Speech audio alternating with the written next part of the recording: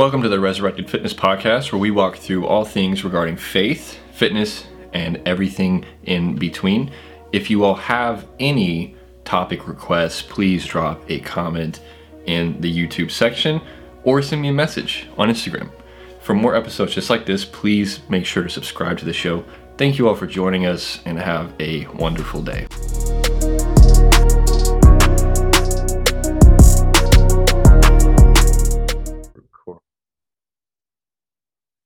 So today we're kind of opening up a little something different. Braden, can you give me your thoughts on what generational healing is?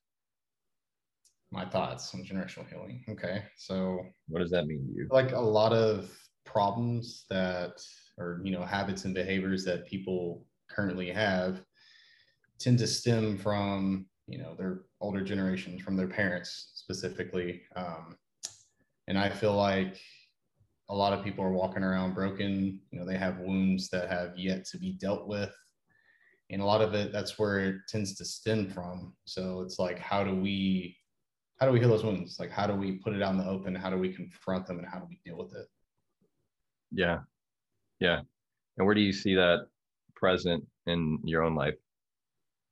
It's deep, man. It's I think it comes down to like identifying, why I am the way I am. Is that really where it stems from? And if it is, ultimately it just comes down to having the conversations that you don't want to have.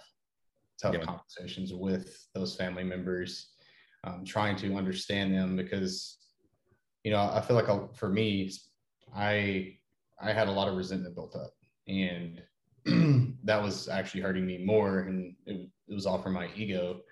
And I had to come to the realization that, well, they were dealing with some wounds and some past trauma as well. So ultimately it's not all their fault, and I had to accept the fact that it's up to me with how I deal with it. Mm-hmm. Yeah. And that's also one of the toughest things to recognize, that people who are hurting you have hurt themselves. Yes. And that's how it's manifested. Hurt people. Like but we can't see that through bitterness. Oh. And so the thought of generational healing is, I think a lot of our makeup comes from the hurt that our parents have and what they choose to do with that, how they communicate to us.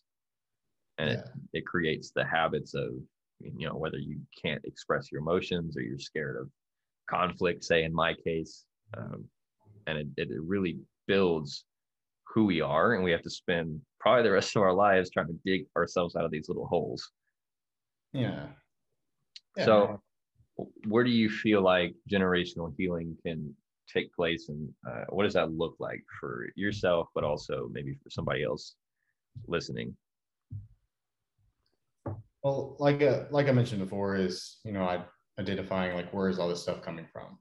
Like just reflecting and looking at myself deep within and asking myself, okay, like, why do I think this way? Why do I feel this way about myself? Why do I treat people this way, or whatever it is, and identifying that, and then ask myself, okay, how can I fix this? And I think, like, for myself, that's prayer. Obviously, first and foremost is praying those bold prayers to God, asking him for guidance and direction for this. I think journaling is really helpful, like getting it out in the open, because once you get it out in the open like that, and it's sitting right in front of you, you have to deal with it. And if you don't deal with it, it's going to continue to grow. And it's like, okay, I got to slay this monster here. So, I think community is very helpful as well. Plugging yourself in, whether you're a believer or not, you got to be around other like minds, people who are walking the same walk that you're walking, because you can't do it alone. I think seeing a professional, talking them through it, getting a view from, somebody who deals with this on the regular, who gets paid to do it, seeing a counselor, I think is, a great avenue to take. And and just eventually having those conversations that you don't want to have. And when you have it, like you said before, and we talked previously, is just be sure to listen, like stay calm, try to understand, why, let's just say it's your parents, why they are the way they are. And then ultimately, again, it just comes down to how you choose to deal with it. And I think something that's should inspire people, people who are listening, is this isn't just about you. This is about your kids as well. Like, do Mm. you want to pass on any like more baggage down to your kids that you already have? So deal with it now. Let that drive you to deal with it and heal. Yeah. Yeah. Yeah. And with the point of prayer, and it's so interesting because I find myself doing this, spending more time in frustration rather than in prayer about the situation. Like, it's so much easier to be if someone's making Yes, poor decisions that you care about, or if someone did something to you that was not so savory, that you spend so much time frustrated about it rather than actually praying for the healing for that person. And it's like, where are we actually adding benefit to the situation? Or are we just being bitter? exactly. Bitterness. It's not helping the situation. It's only growing. You're Yeah. not dealing with it just being angry about it. Like you've been angry about it for a while, most likely for a long time. So Yeah. now let's actually deal with it and ask, like, how can I fix this? How can I get on the path to healing now? And what am I currently doing about it right now, this second? Yeah. Yeah. So for you, generation healing, where do you feel like the other side of that looks like for you? And then for maybe your kids one day. Just letting go, like just staying open, because I feel like being hurt like that, it keeps you closed. And like, I mean, think about it, like the energy we get. A lot of it's not like I wouldn't describe it as physical. I mean, it's love. Like, think about it. Like when you feel loved, like no matter how you're feeling, and even if you're sick, you're just like, oh my gosh, like you're just at a high all the time. You can feel that way all the time if you stay open. So when you're closed off like that, I mean, walking around with like a thorn on your shoulder, like you're constantly just like, I don't want to be hurt anymore. I don't want to be hurt anymore. And you're going to pass that on to your kids, and like they're going to be thinking the same way. They're going to adopt those same patterns and behaviors. So for me, it's just being open to love, because I mean, love is always the answer. People, nobody is perfect. We are all broken. Mm-hmm. So yeah, you may be hurt. You may be like, why did this happen to me? But at the same time, other people are dealing with similar occurrences. Yeah. Yeah. Uh, for me, I definitely think my issues with being able to resolve and face conflict have come from the issues I've had with maybe certain family members or whatever the case, and how I responded to those things and internalized it and found it to be better just to not say anything. And I've seen that play out in all of my 23 years so far. And Mm-hmm. little situations where I just need to have a conversation, and I'll find myself avoiding that person altogether for weeks, just for the sake of my state of peace, my internal homeostasis, right? Yeah, it's because those conversations are hard. Because you're thinking of, you may be stuck on the thought of like, then what could go wrong, Mm-hmm. like with this conversation here, rather than what could potentially be like come good out of this. Yeah, Like, so we need to shift our thinking towards that, and really, like, I mean, I'm sure you've had tough conversations before. You feel so much better afterwards. always. And like, maybe you can't control the outcome, but at the end of the day, like, you can show up, you can be calm, collective, and you can listen, and you know see where it goes from there. Because I mean, worst comes to worst, maybe it doesn't work out at that time. Maybe that's not the right time for you two to move on from whatever conflict you're dealing with. But as long as you're taking steps towards that goal of finally being able to let that go, then that alone should give you peace, because you can Yeah, ask yourself, like, did I do everything I could to right. try to resolve this conflict with this person? Yeah, I think that's so important. Listening for people listening, and Scripture talks about that. With you have an issue with somebody, bring it before them. If they don't listen, take a brother, do the same thing. If they don't listen, then take them before the congregation. At that point, you've done the best you can, even if they have not received it. And there have been situations where I've advised somebody to say, hey, like, have this conversation. I'm like, I don't want to, it's going to go poorly. And then it does go poorly.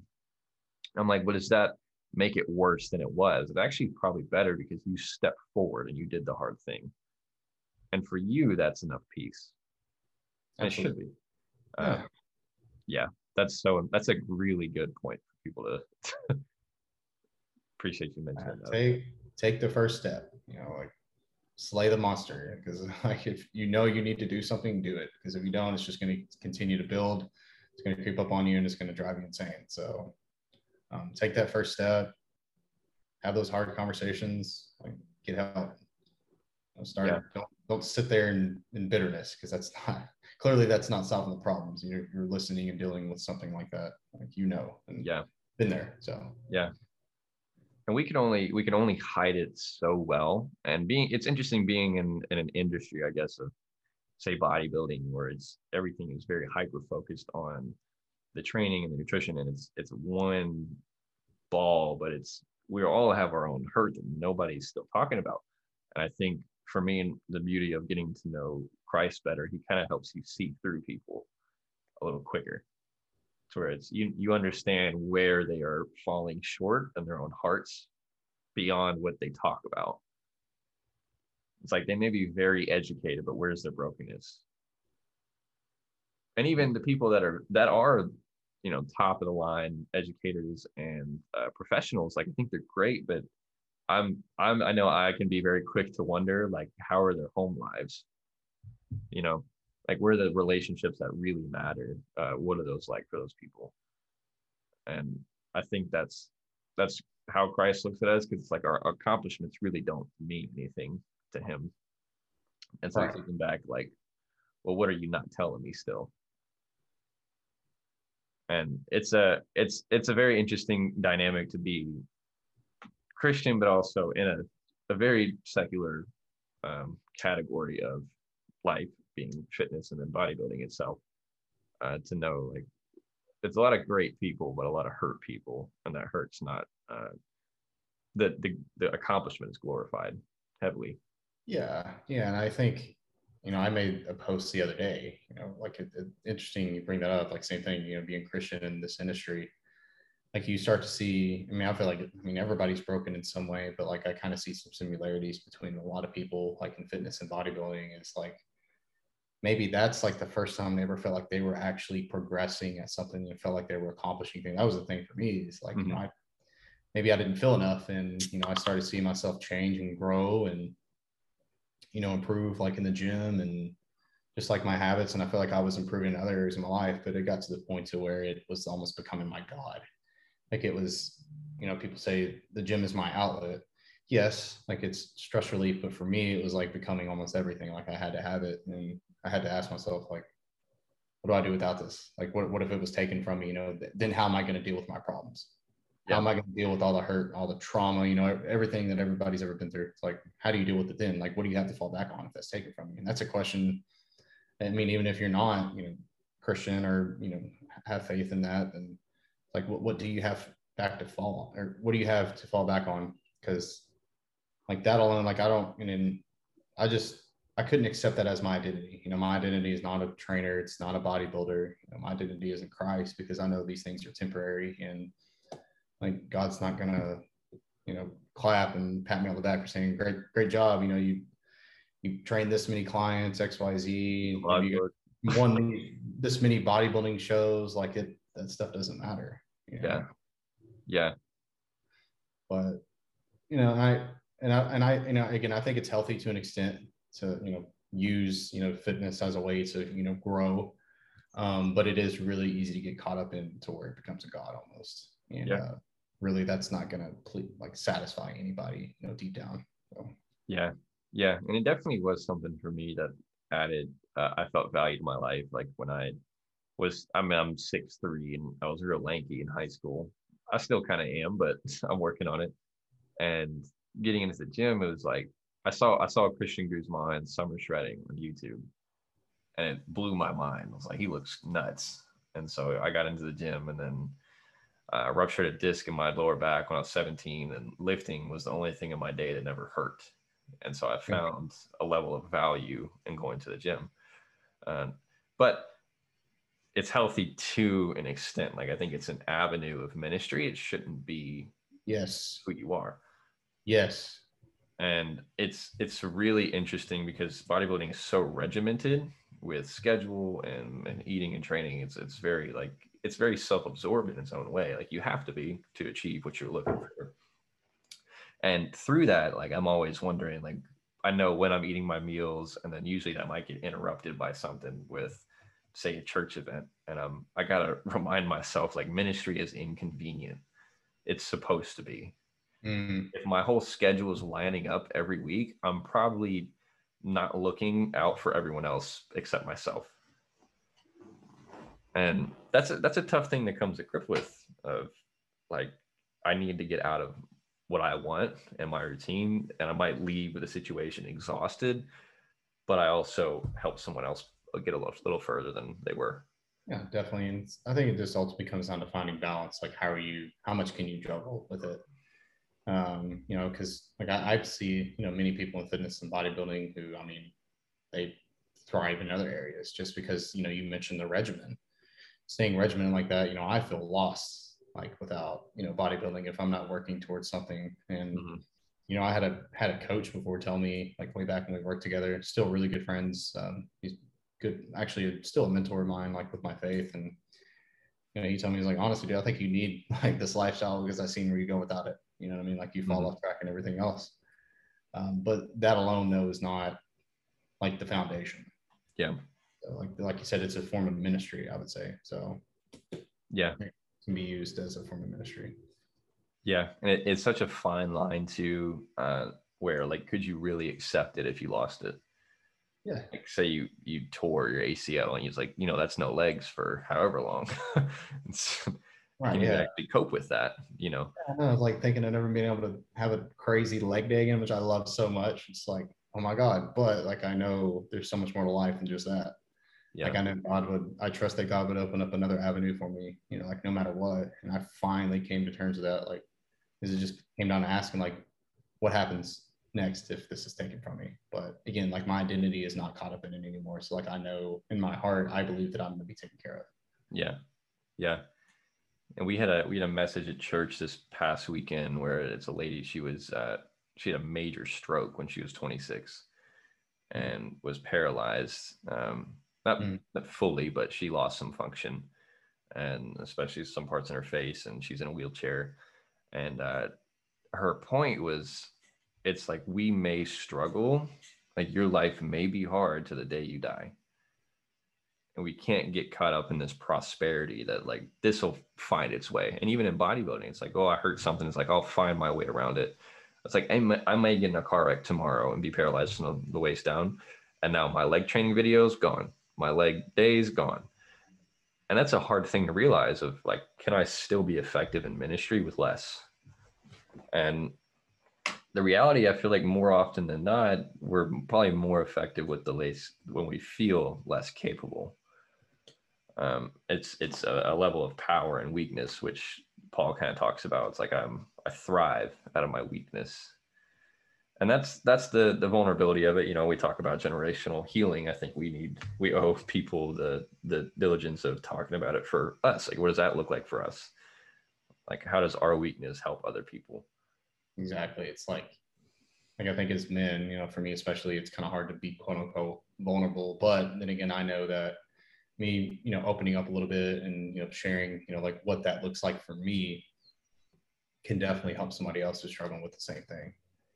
Because Yeah, today, like we're all walking around with some sort of wounds, like some sort of trauma. Like we all have hard lives. I mean, that's just the reality of it. So like, how can we come together and help each other work towards that healing? And I think a lot of that comes down to just having open conversations like this. yeah, yeah. Well, it's also because we are emotional support for a number of people, right? Like we are Yeah, a leading figure for a lot of people yeah, for that are sure. paying us, and then to hear it's like, hey, we struggle too, you know. Yeah, your ego wants to tell you like, oh, you can't be like that in front of them. You can't show any sign of weakness, but it's not weakness. It's you're becoming relatable and you're actually helping Yeah, a yeah. lot more than you think you are. And Jesus was the most relatable person we've ever had walk this earth. Yeah, And it's all comes back to just trying to be more like him and how we represent him and what we do. That will show people that we are all broken, but broken pieces come together for good exactly. things. Absolutely. And side note here, but like following Jesus, I know a lot will say like, well, you do this, you do that. Well, I know, it's not the hypocritical thing. Like, I'm not trying to be a hypocrite, but all the flaws you may point out, about, Christians, people walking in faith, is you pointing out those flaws is the, like, you're right. Like, that's exactly why I need Jesus. Like, Yeah. I try not to compare myself to anybody, like, but him, because ultimately the goal is to be like him. Be more But like we, him. Yeah. we cannot. It is impossible. Like, we cannot. Which is why we need him. Yeah. And it's a constant striving, and that's why we do it together. Exactly. You can't do it alone. No. You can't do it alone. You can't heal alone. You can't walk in your faith alone.